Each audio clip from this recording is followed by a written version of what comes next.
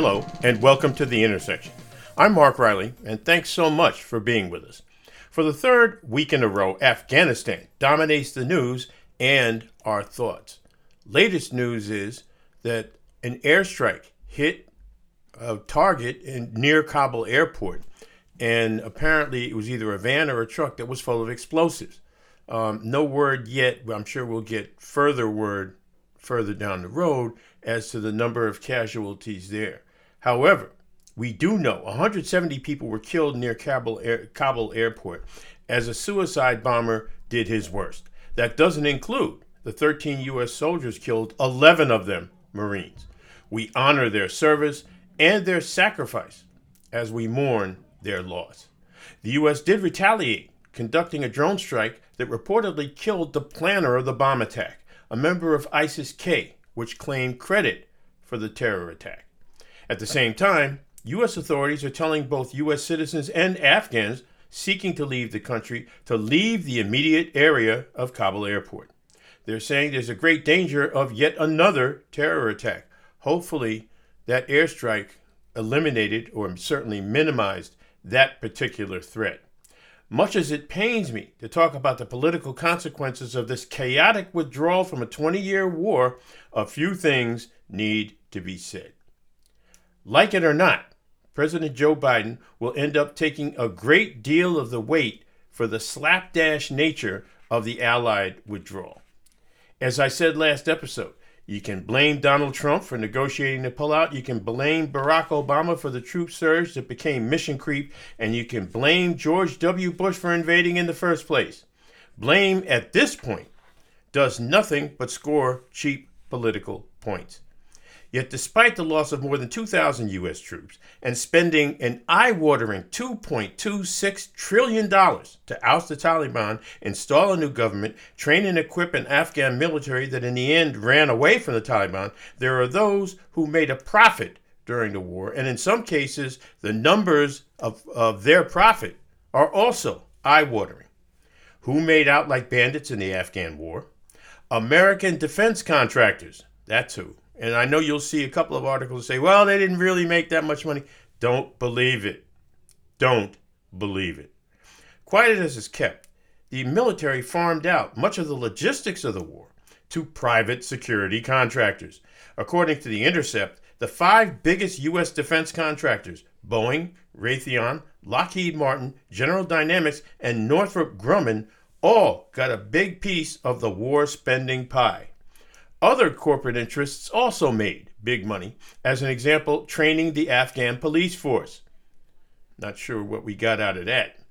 What's amazing about all this money spent is that it almost never becomes part of the conversation when it comes to accountability.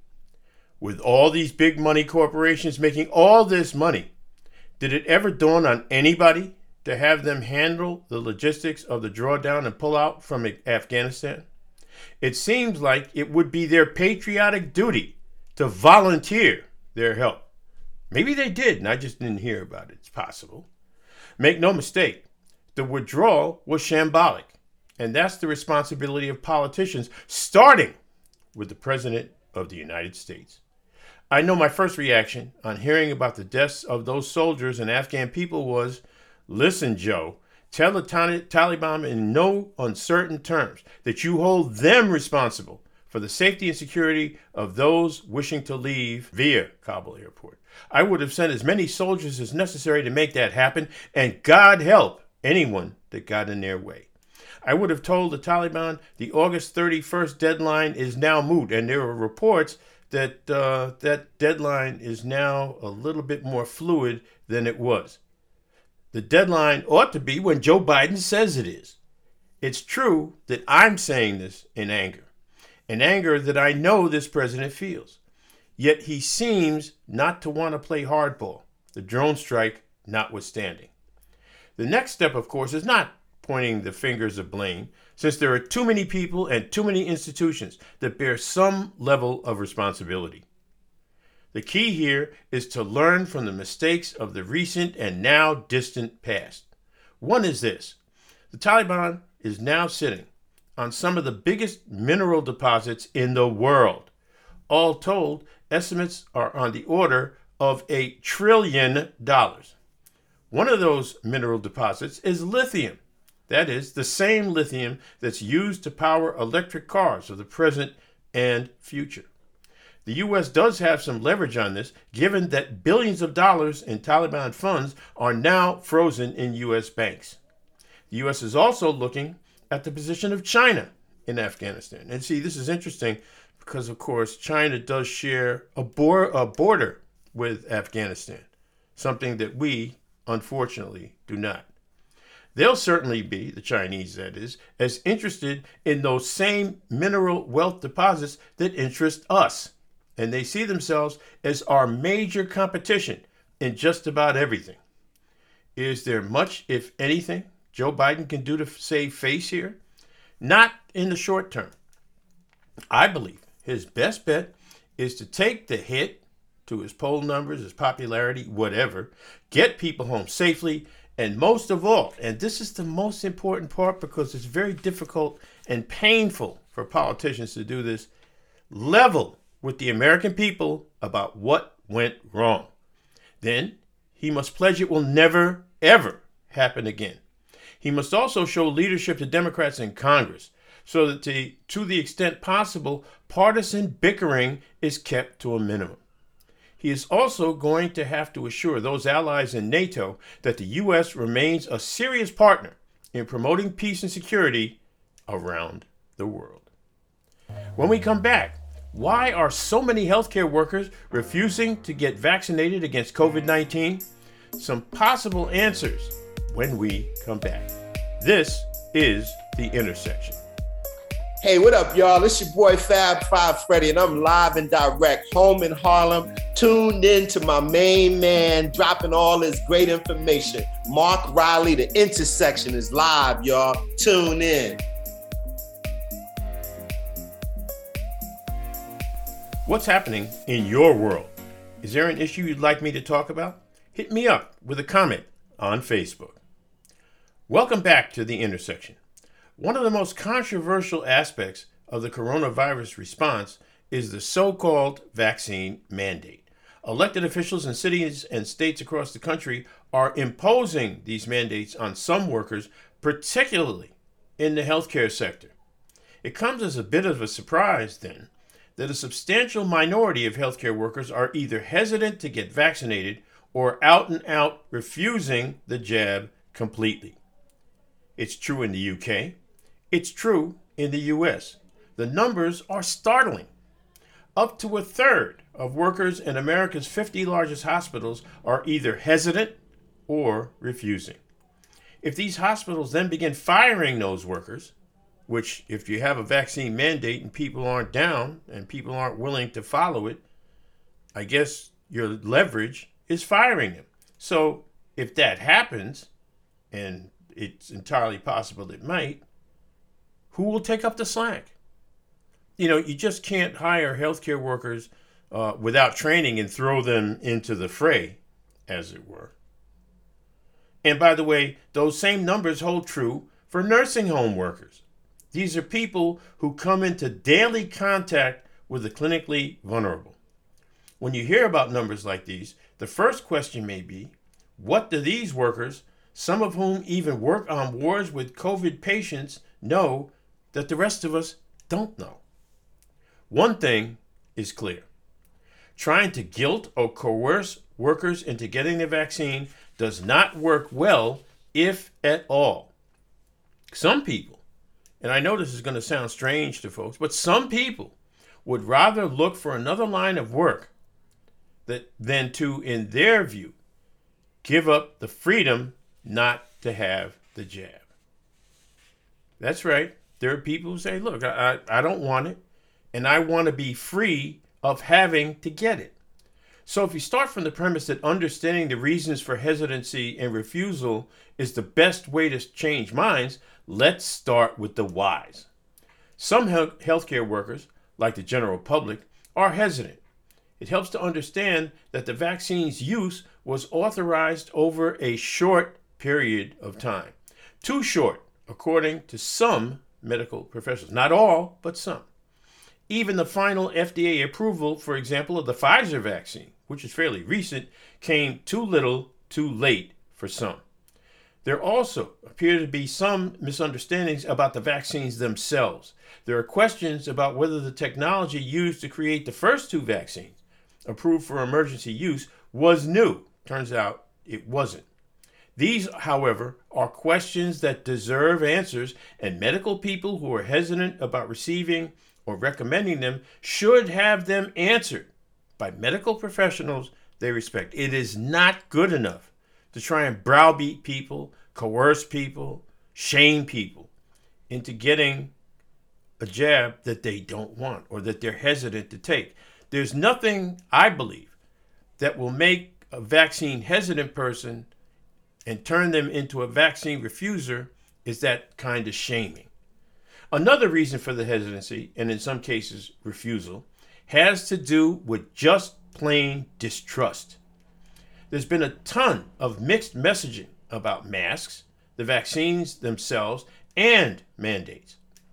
Some of it is not deliberately deceptive, but some of it is definitely on the fringe.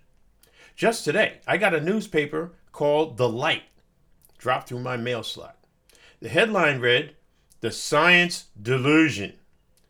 Suffice to say, it was strongly, you might say rabidly, against the prevailing wisdom about COVID, masks, vaccine, the whole 9 yards. One article took journalists to task for not pushing back against what they call a government line on all this. Now think for a moment. Suppose you have a family member or loved one working in healthcare. They tell you of their fears about the vaccine. You, in turn, tell other family members and friends about that concern. And so, hesitancy and mistrust is spread exponentially. This is not about evil intent in most cases. See, because, if somebody in your family tells you, and these are people who have worked in some instances right through the pandemic, and they say to you, you know what, I'm really not sure about this stuff. I'm not sure about the vaccine. They rushed it out. They didn't do the trials properly. Whatever they have been told, whatever they've seen on Fox News, whatever. And by the way, we have seen instances now, more than once, where people who were rabidly anti-vax got sick and saw the light just before they died. And that is a shame. But if you have healthcare workers in your family and these people are nervous, you're going to be nervous. It's as simple as that. It's not evil intent. It's not that they're, although there are some people who are, for example, trying to sell products off of all this. But it's not about evil intent, I don't believe, in most cases. The healthcare workers care for the most vulnerable people in our society. You might ask yourself, why would they believe this misinformation that's out here, especially from people who are selling products along with the snake oil? Because the misinformation is being promoted as true through a lot of the media. In addition to this, you cannot discount the issue of personal freedom, which I mentioned earlier. Healthcare workers have endured multiple lockdowns, which has limited what they could and couldn't do. They could go to work, but they couldn't take their family out to dinner. They could go to work, but they couldn't attend a loved one's funeral. They could go to work, but their kids couldn't go to school. That wears on you, especially after 18 months of this. And from the perspective of a healthcare worker, here comes the same people who really did limit their freedom getting ready to do it yet again. Many healthcare workers don't think the government, which they don't trust anyway, have paid the slightest bit of attention to their overall concerns, especially mental health concerns. Why should they believe that same bunch of bureaucrats now suddenly care, especially since they're making demands? It may not seem to make sense, and I may disagree vehemently with their position, but the first step to establishing dialogue with people you disagree with is understanding. The rest is work that still needs to be done. And finally, the travel business has taken it on the chin for the past year and a half. What is the prognosis for the future? We'll talk with a travel professional who also happens to be the executive producer of this podcast and my wife. This is The Intersection. You're listening to The Intersection of Politics and Culture with Mark Riley.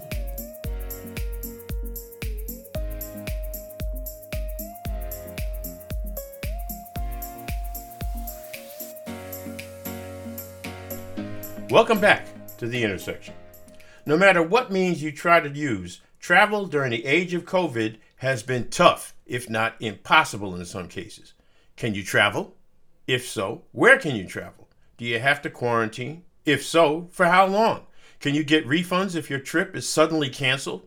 Here to answer some of those questions and more is a seasoned travel professional who is also the executive producer of this podcast and my wife, Miss Kim Jack Riley. Damn it. Welcome back to The Intersection. Most people know, even if you're not trying to travel, that the travel business has taken it on the chin, very much on the chin, over the past 18 months. I was thinking about trying to get somebody to talk about this, and then I thought to myself, well, who better to talk about it than a person who is a seasoned travel professional? The executive producer of this podcast, and dare I say it, my wife as well. We welcome Ms. Kim Jack Riley. How are you? Hello, Mark. How are you today? I'm fine, thank you. Good.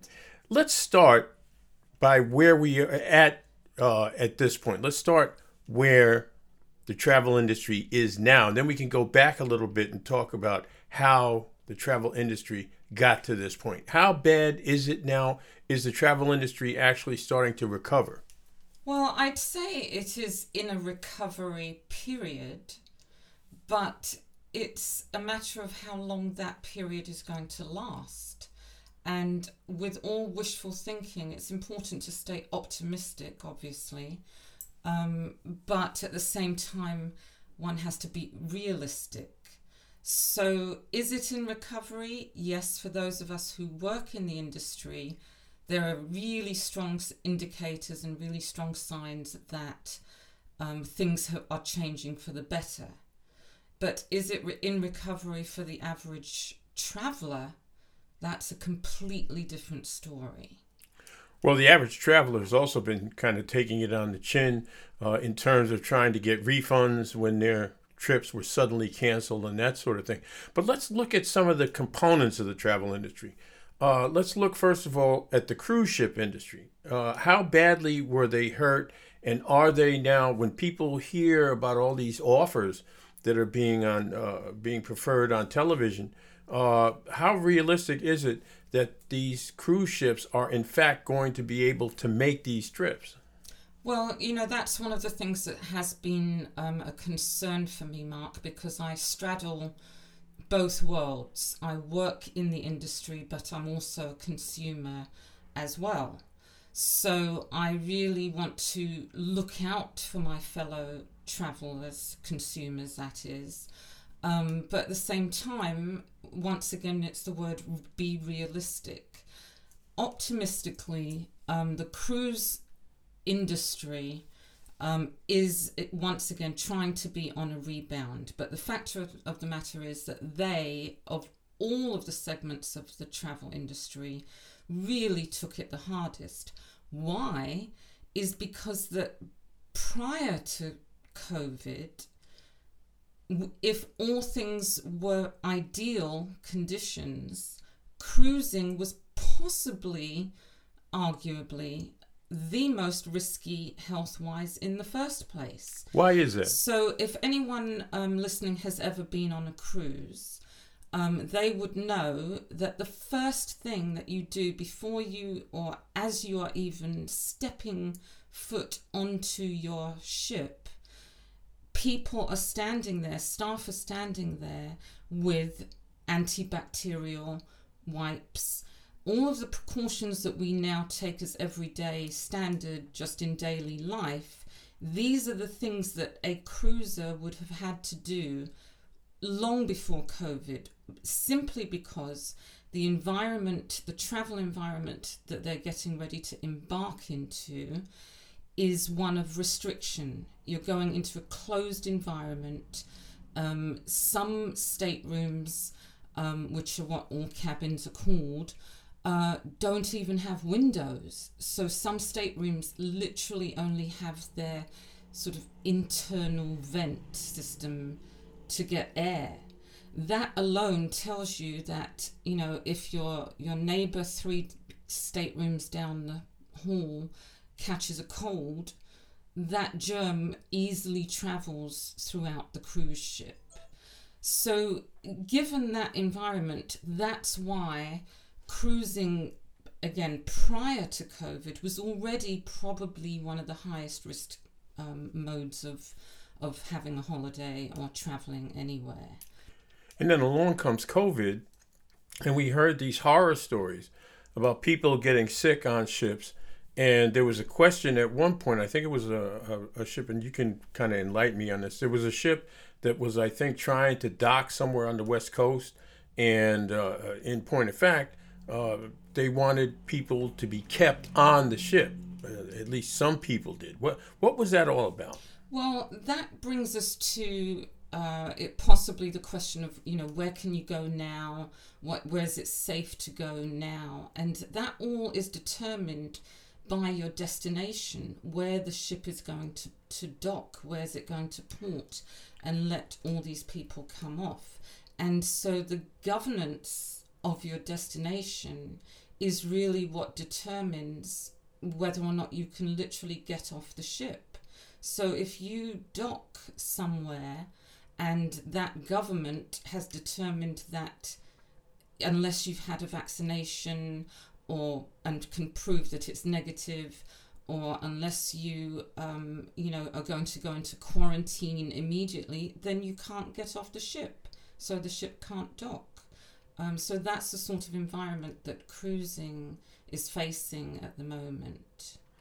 And how are they responding to this? I had heard somewhere that the governor of Florida had issued an executive order about mask mandates on ships. And then I think was it the Bahamas or someplace where there are a lot of ships that are registered, turned around and said, well, no, you did have to have a mask mandate in order for those ships to be docked in virtually anywhere in the Caribbean. Has it come to that? Well, really, to be fair, it's a dynamic situation, meaning it is literally changing as we speak.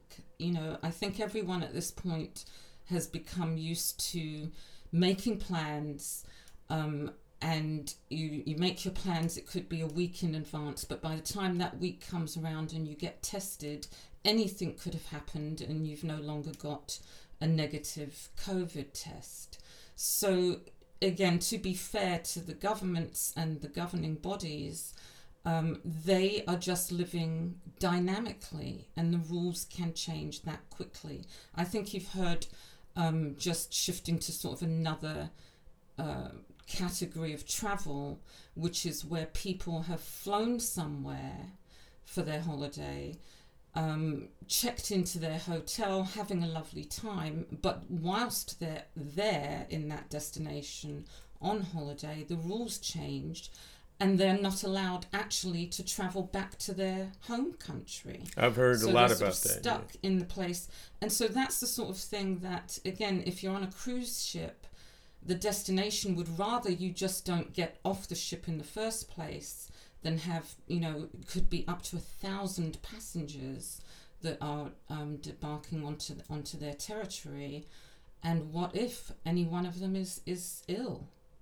Well, let me ask you about that. I mean, if you're advising someone that's thinking about going on a cruise, for a long time, it seemed as though people were saying, well, back in March, April, May, people were saying, well, okay, maybe I'll try to book for November or December, or maybe even next spring of 2022. What would you advise people if they feel like they really want to go on a cruise? What is the minimum time you think would be the best to make sure that cruise in fact happens? Well, it is literally impossible to put a time frame on that sort of thing. That withstanding, people do need to live their life not in fear and in hope that they have something to look forward to. So what's happening is that, for example, we have people who are saying, well, I'm just going to book for mid-2022. So they're sort of guesstimating that by then everything will be cleared with COVID. But it is still a guess. So my advice is that rather than pinpoint your destination that specifically and get your hopes up for a specific space and destination, think about the destination in terms of the what ifs. So previously you might have said, my bucket list, let's take my own, is Bali. So my bucket list, any day of the week, if I've got a choice, that's where I want to go again one day. But now I'm going to look at my choices differently by saying, what if? What if I'm on a cruise ship and I do get ill? And I did want to actually make this point to you, Mark, that something people really should take into consideration is that when you're on a cruise ship with, let's say, 1,000 passengers, typically you may have, and this would be a very good cruise line, might have 2 doctors on board. So if you think about that, percentage-wise, if one person gets sick, but if one person gets sick with a contagious illness, 2 doctors just simply aren't enough. So I take you back to say, think about the what ifs. What if I'm on a cruise ship and I get ill? Well, for me, I'd rather not get on a cruise ship for that reason. What if I go to Bali and I get ill and Bali's not equipped with the medical care that I might need? So you really my advice is that you have to start looking at your destinations based on the what ifs something might happen. Let's look now at air travel. You referenced it a little bit earlier. Air travel has had a dizzying array of regulations, mixed messages, to be honest. And even in the States, mixed messages and mixed regulations and guidelines about where you can go, what you have to have. Do you have to quarantine? Do you have to have a negative test? There are all these different regulations. How difficult is it to travel by air at this point? If, for example, you wanted to go from New York to Athens, what kind of, and I know you may not know what the Greek regulations are right now, but how fluid are the regulations such that may be problematic if you decide to go? It is fluid, and it's a great question because this really is the absolutely imperative reason why I would advise anyone who is planning to travel, use a travel agent. What that does, the travel agent has access to software that the consumer cannot access. And that software is telling us exactly the answer to your question in real time. So, for example, if you came to me and asked me that question for your travel, I, being a registered agent, can now go into the software, plug in your departure city and your destination, and it will, and tell me what the rules and regulations are. And you're pointing out just some of them. I mean, there's so many to consider. First of all, it's from your departure. What do you need in terms of proof of vaccination? That's just to get on the plane. That's just to get on the plane. Then, of course, it's when you arrive. Is it proof of vaccination? Probably yes. And it could be also Do they require quarantine in that destination? Could be yes, and some places are not. But again, all of that is happening in real time. What can make it even worse is if you are doing a connecting flight. Why is that worse? Because you might be, for example, if you're on a long haul, which would take you from, let's say, New York to the Maldives. First, you've got to, or sorry, I should say, if you're going from California even, you might have to stop at New York first, where they might have a different set of regulations state to state, just for you to inhabit the airport in New York. And then you're going to get on a plane that might take you to any points in Europe, which will have a completely new set of regulations. And then you go to the Maldives, where they've got their own set. So my point there is that the less amount of times you have to cross through regulations, the better. You really want to aim for a direct flight, if possible. And a travel agent is the best way to go. It's interesting because I had heard that travel agents were being used less and less, and that in fact a lot of air travelers were simply going to the airlines directly and bypassing travel agents. And that can be done, but I would say that for you to do that, you're at this point during COVID, which we're still in, is really taking on the ultimate risk. Back to the point about what ifs. So what if the flight's cancelled? What if you get somewhere and you can't get back? Who do you call? And sorry to say, but there are even consortiums, I won't name any, but when each of us, we check our flights to see if we can get it cheaper on places that are more sort of a bargain warehouse place. Those places don't have 24/7 agents waiting for your call should a disaster happen while you're traveling. So to do any of that without the insurance, so to speak, of a travel agent, I would say I would not advise that at all. Now I want to talk about something that I know people in the public are concerned about. We had a situation where we had to deal with it. What happens if a flight does get canceled? How do you get your money back? It's a difficult question because I literally have just had a friend who works in the travel industry and knows it intimately. So I say that to say he would have known every single T to cross and I to dot along the journey.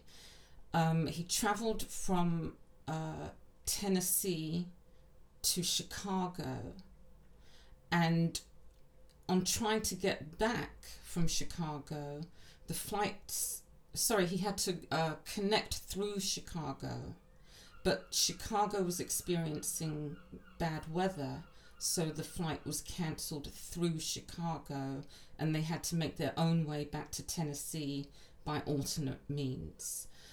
The point is that he explained there were no repercussions, no reimbursements available, not even a cup of tea, or a free cocktail, because it was an act of God.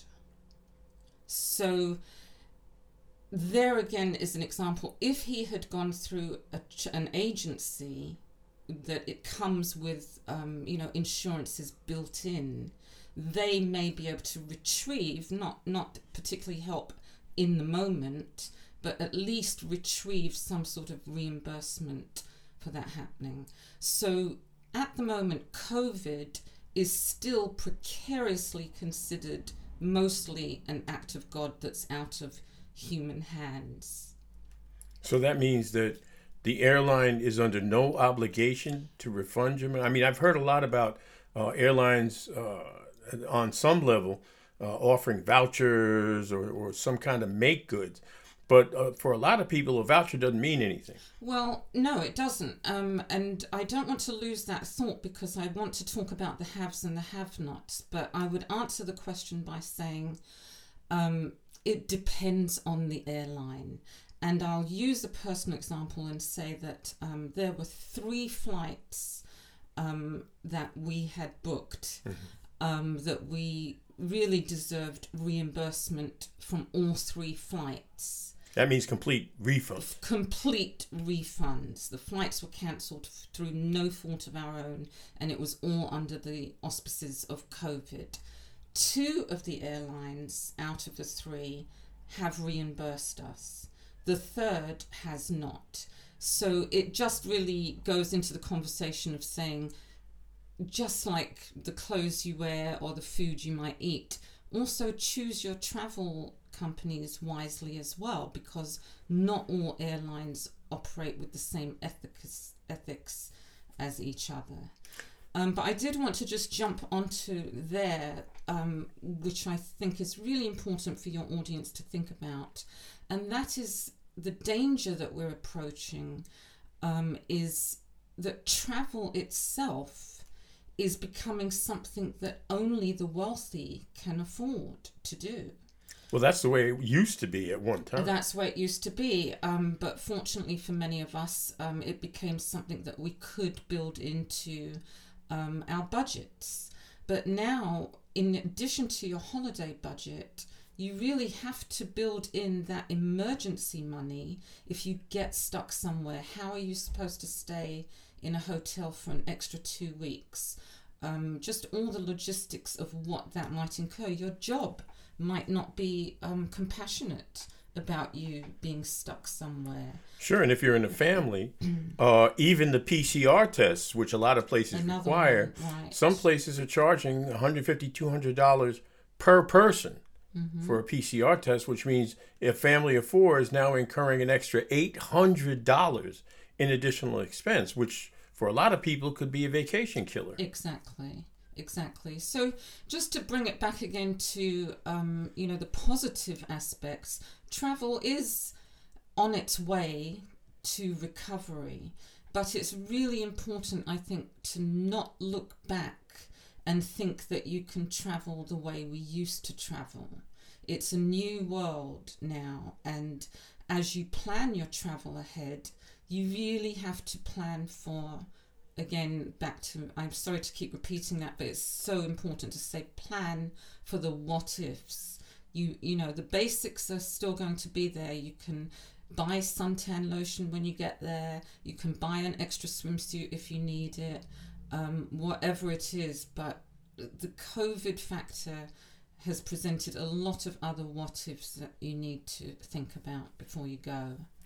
Finally, then, you're saying that air travel, cruise ships, etc., even rail travel, may never go back to the way it was before the coronavirus? Is that what you're saying? They will never go back because you are looking at an environmentally impacted situation that is literally not really under human control.